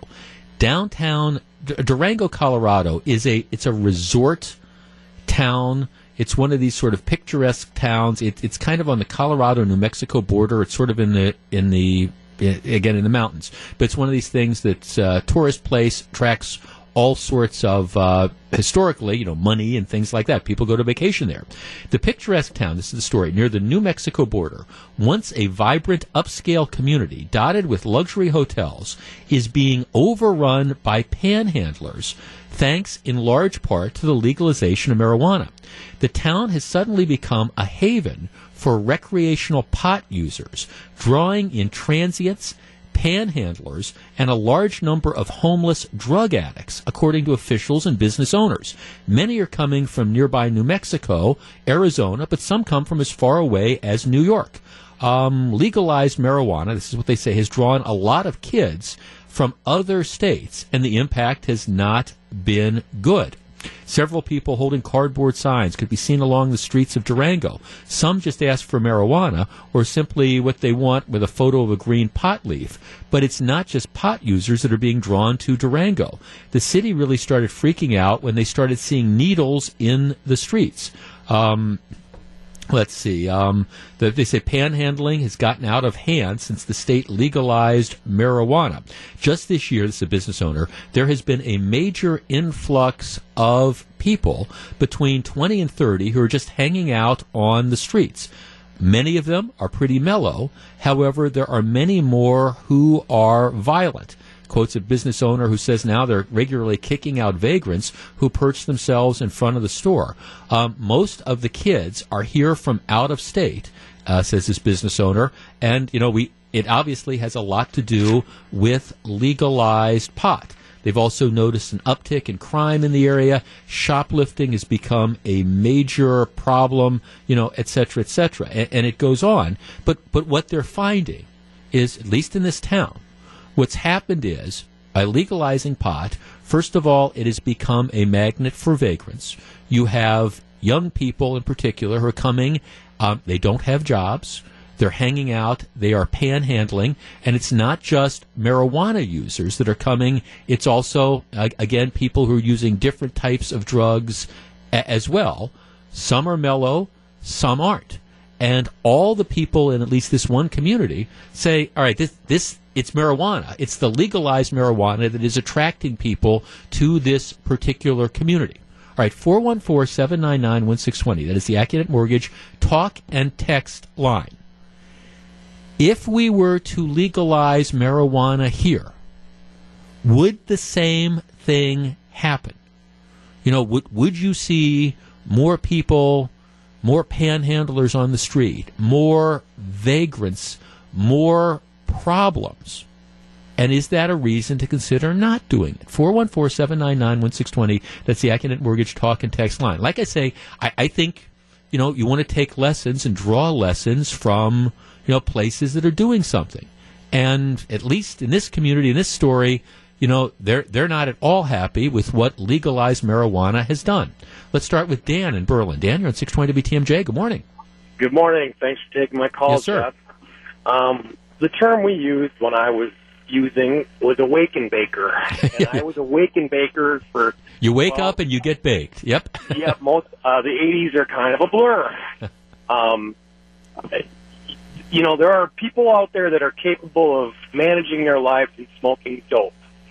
But those people are the exception, not the rule. Mm-hmm. They do not have, there's a lot of people out there that just can't get their act together when they're stoned. Mm-hmm. And that's Well, I mean, give me the Reader's Digest version of your story. So you were a guy. You'd wake up. You'd smoke dope. You got high. You just kind of lost a decade of your life or so, huh? I discovered pot in college, and thus no degree. Whizzed away a nice scholarship. Woke up a decade later and realized, hey, where did the '80s go? Yeah. And and it makes you. They call it dope for a reason. Makes you stupid, makes you lazy, and and it's also, it's also part of the sign of the counterculture. You're a rebel. I'm going to do what I want to do, that kind of thing. And eventually, I look at it as I grew up and decided, this isn't doing me any good. Wake up and right. Now I'm a truck driver instead of whatever a degree I would have gotten. Right. But and obviously I can't be a dope smoker and be a truck driver. Right. It makes you. But you're right. You're here to testify. It killed your ambition and negatively affected your life. Right. Exactly, and then it is kind of a gateway, and it may and I don't want to see a bunch of stoners hanging around my town any more than there already are.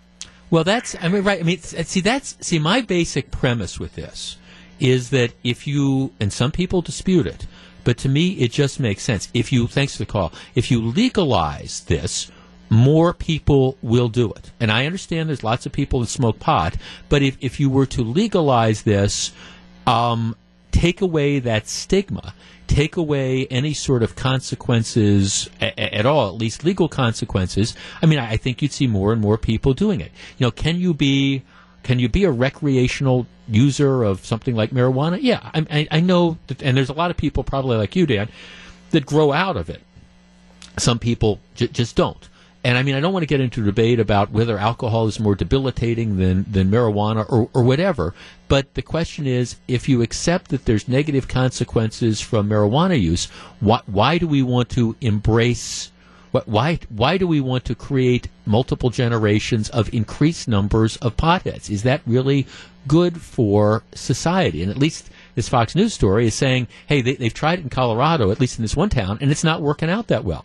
But that's arguably, I guess, not a reason to not do it. 414-799-1620. That's the Acunet Mortgage Talk and Text line. We continue the conversation next. If you're on the line, please hold on. It's 11:19.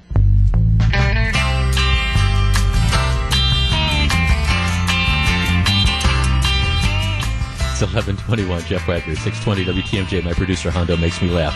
That is, of course, One Toke Over the Line by Brewer and Shipley. They were playing the night George Carlin was arrested at Summerfest. I was at that show. Brewer and Shipley. This is their big song, One Toke Over the Line. And Arlo Guthrie, Siegel Schwall Blues Band. Yeah, I remember George Carlin. Yep, I was, in fact, there. People claim to have been at the Ice Bowl. I wasn't at the Ice Bowl, but I was at Summerfest the night George Carlin got arrested. So were Brewer and Shipley. All right, there's a story out about the impact of legalizing marijuana on different communities.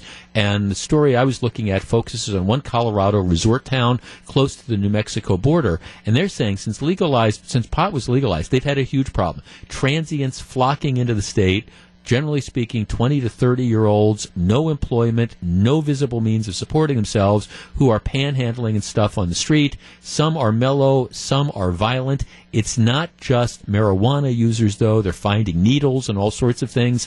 All right, is this an argument against legalizing pot? Matt in Greenfield. Matt, you're on 620 WTMJ. Hi there. Hi, Matt. Good. What do you think? That's a really interesting story you brought up, because personally, I feel that a reason why a lot of these people are transient and homeless is because we live in a society where if you have a criminal record, there are certain careers that you cannot be allowed to do anymore, either informally or formally. And I think that the laws against marijuana are actually more damaging than the drug itself, and that we need to do more about helping these people get jobs and helping get rid of these criminal records that hold them back. What's a 22-year-old pothead going to do? Somebody moves from New York to Arizona to like this town in Colorado because they can smoke dope legally. I mean, what do you want them to do? I mean, do you want them teach? You certainly don't want them driving buses or driving trains or anything. What do you expect them to do? I'll give you an example. So, say the medical profession is growing at a rapid pace. It seems to be a recession-proof job, and it seems to be the job of the future for both men and women. And for a lot of people who have, possession tickets or convictions against them, they can't become nurses because they can't get clinical placements. And so I think that I can imagine that there are a lot of these so-called potheads and transients who may want to do something with their life or have a career, but they can't because clinical rotations will not accept them. So I'm thinking. Well, no, I appreciate what you're saying, Matt, but okay. I don't know. I was cringing as I was listening to that because I'm not sure. Forget not sure. I don't want the guy or the gal that's on the street who's migrated to Colorado because there's the ability to smoke pot legally. With all due respect, I'm not sure I want that to be the one who's I don't know, giving me the cancer drug in the clinic. Maybe that's just me being unreasonable of these things, but I see. I think that's actually, with all due respect, I think that's kind of naive. I would guess that the large number of vagrants aren't people who are, gee, we can't do anything else with our life because we've got a marijuana ticket. It's more like, hey, this is the place we're going to go because we can hang out, we can smoke dope, so we're going to go there. But we can't find jobs. There's not a lot of jobs we can do, not because of the criminal record, but because, we've gone there to score dope and to stand smoking dope outside, a convenience store like Jay and Silent Bob. Chris writes, I am in a ministry group for jail inmates for addiction. I can't tell you how many of these guys started with marijuana and became addicts to heroin. Legalization would not be good. I understand that whenever I say that or other people say it, there's all sorts of folks that say, that's just ridiculous. Marijuana is not a gateway drug. I've been smoking dope all my life, and I've never been inclined to use heroin or cocaine or whatever. And for a lot of people, that's true. But if you do talk to whatever the percentage of people are who, you catch as heroin users or meth users or cocaine users, my guess is the vast majority will tell you that they started with marijuana. You don't wake up one morning, as a general rule, and say, hey, I'm going to start, doing crack cocaine. 414-799-1620, that is the Acunet Mortgage talk and text line. Let's talk to Mike in Milwaukee. Mike, you're on 620 WTMJ. Good morning. Good morning. Like I was telling your call screener, I smoke marijuana myself. I do it basically when I get home from work. I don't do it while I'm at work. I'm not doing it 24/7. I'm very responsible. I have no criminal record. I'm college educated. For someone like me, it helps me greatly. Whereas I tried the pharmaceutical way, the legal way, and nothing worked. That didn't make me feel like a zombie. That being said, I'm one of the rare cases where I function perfectly fine. I don't have any legal problems. I have a good job. I make good money. But I think it only should be for people for medical use only. I could get it under medical use probably because I have ADHD, right. But it shouldn't be legalized for everybody. I see, Mike, and right. I have never opposed legalized marijuana. The argument I've always made is if you can, if let's take the cancer patient, who's having trouble with their appetite or whatever. I mean, given the fact that the major narcotics that they can be prescribed in a situation like that, who am I to say that if giving them some pot helps their appetite, it's fine. So I've never been opposed to medical marijuana, but this recreational thing, I just don't think is good for society. I just don't, because... And I agree. Yeah. I agree completely. We should not have the recreational, and a lot of these people, they just don't want to work. They just want to sit around and do nothing. Well, I myself think you got to have a job. Well, right. I mean, thanks. And see, and that's part of the thing that marijuana mellows you out. And again, I understand that there's lots of people, I know if you're listening and you're offended by it, I'm very successful and I've done this and I've done that and marijuana's fine. And there are people that can handle it. I agree with that, but there's a lot of people that can't. Just like there's a lot of people that can't handle alcohol. But, why do we want to encourage this? 1128, Jeff Wagner, 620 WTMJ. Jeff Wagner, 620 WTMJ. The First Place Brewers open a 6-game homestand by welcoming in the Toronto Blue Jays. Bob Uecker and Jeff Levering are on the call tonight at Miller Park. They'll begin coverage at 6:05 this evening on WTMJ, sponsored by Catholic Financial Life. Our text line and my email is exploding, and a lot of people are making the argument, well, alcohol is a gateway drug as well, and alcohol is terrible, and I know people that started out drinking heavily and became alcoholics, or they started drinking heavily and then they switched to heroin. I'm not arguing that alcohol can be a bad thing. I'm not going to be the poster boy for, drinking yourself senseless.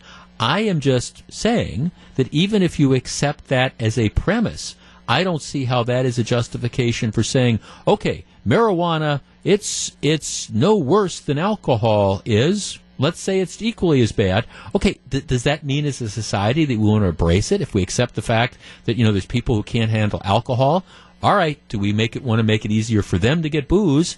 All right, if you accept that alcohol is bad, why in the world would you then argue, well, marijuana is just as bad, or maybe not even close, not even quite as bad, so let's do that too? It just doesn't make sense to me.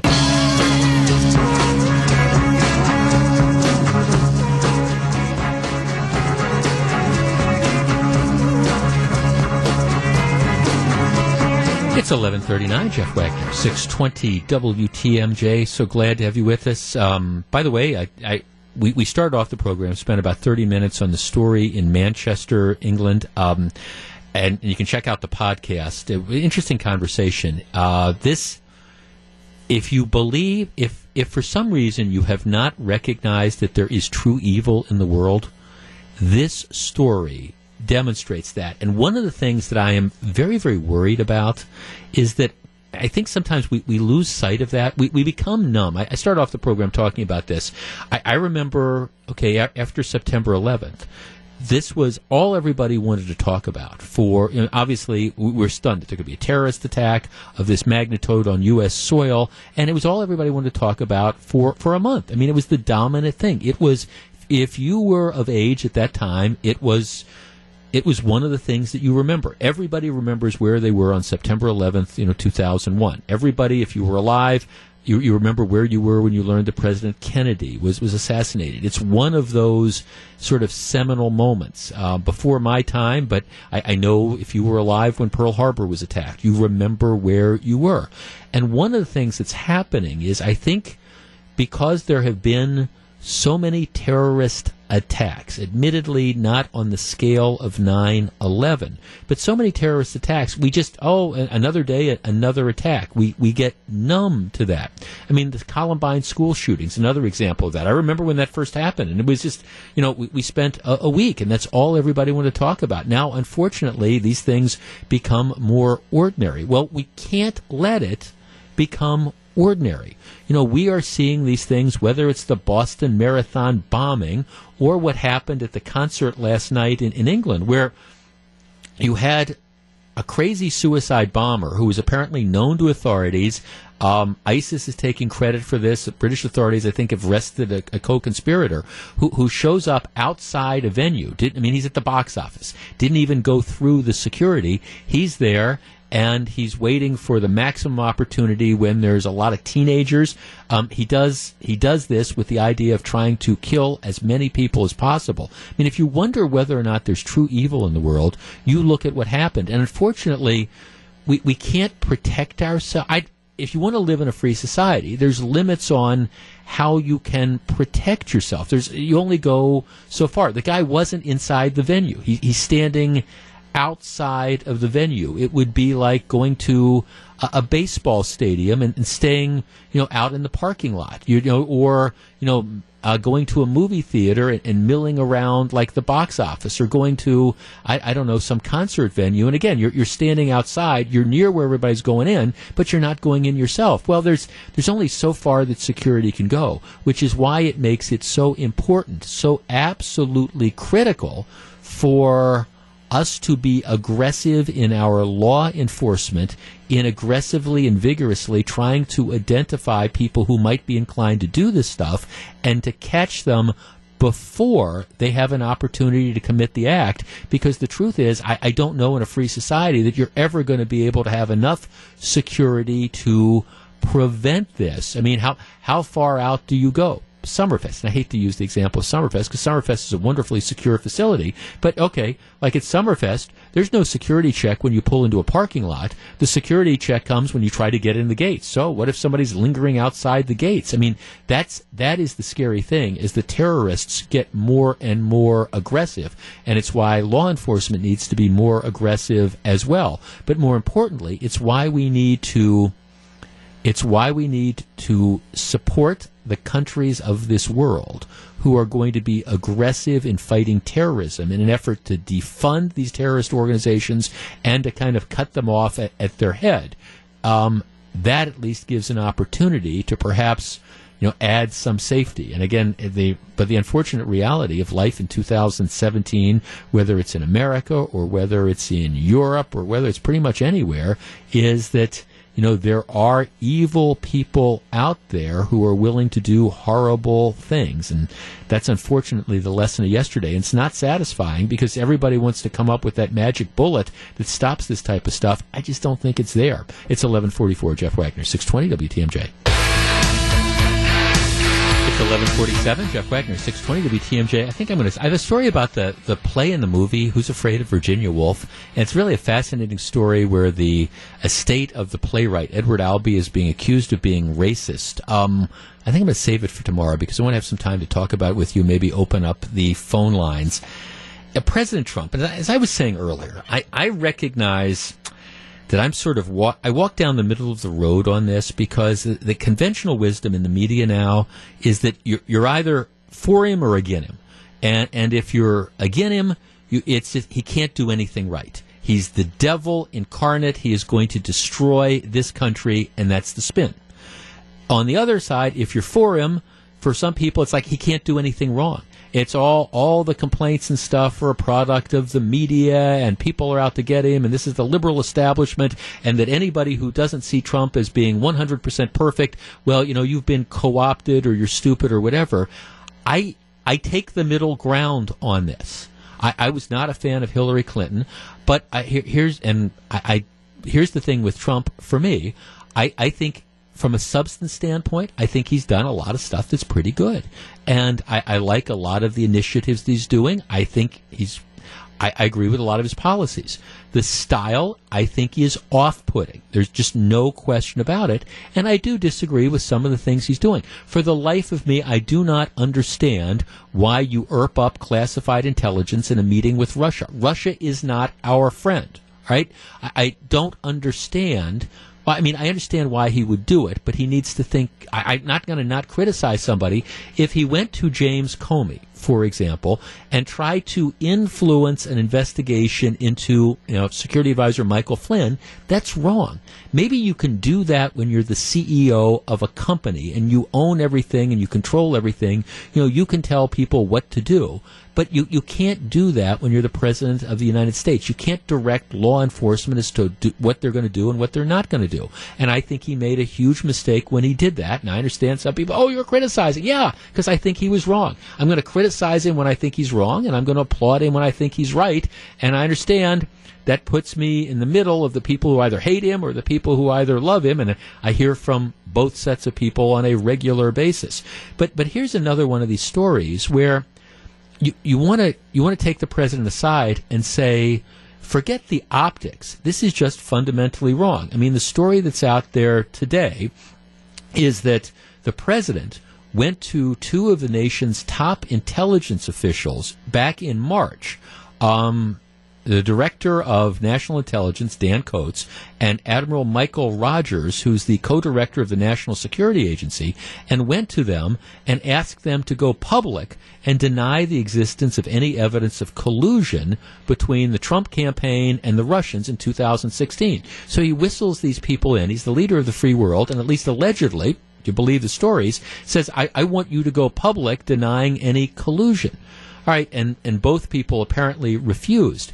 But the optics of this are bad. The reality is bad. I mean, maybe I feel so strongly about this because I spent so many years, as a federal prosecutor. You cannot have politicians interfering in any way, shape, or form in investigations. You can't have a U.S. senator or a congressman or a president calling up a prosecutor or an investigator and saying, I want you to back off on this, or I want you to go public and say these different types of things. The prosecution, if there's going to be faith in the system, it has to be independent. And I don't know that Trump is evil in that regard, but I think that's one of the areas where he's just having trouble adapting to the difference between being president and being, the CEO of a closely held company, where you can tell people to do whatever you want them to do and expect them to do it. You can't tell the director of the FBI to back off an investigation. You can't tell the head of NSA, I want you to come out publicly and defend me on something politically. You've got to let them be separate. And the quicker the president learns that, I think the better he is going to do. That, and of course, giving up his Twitter feed.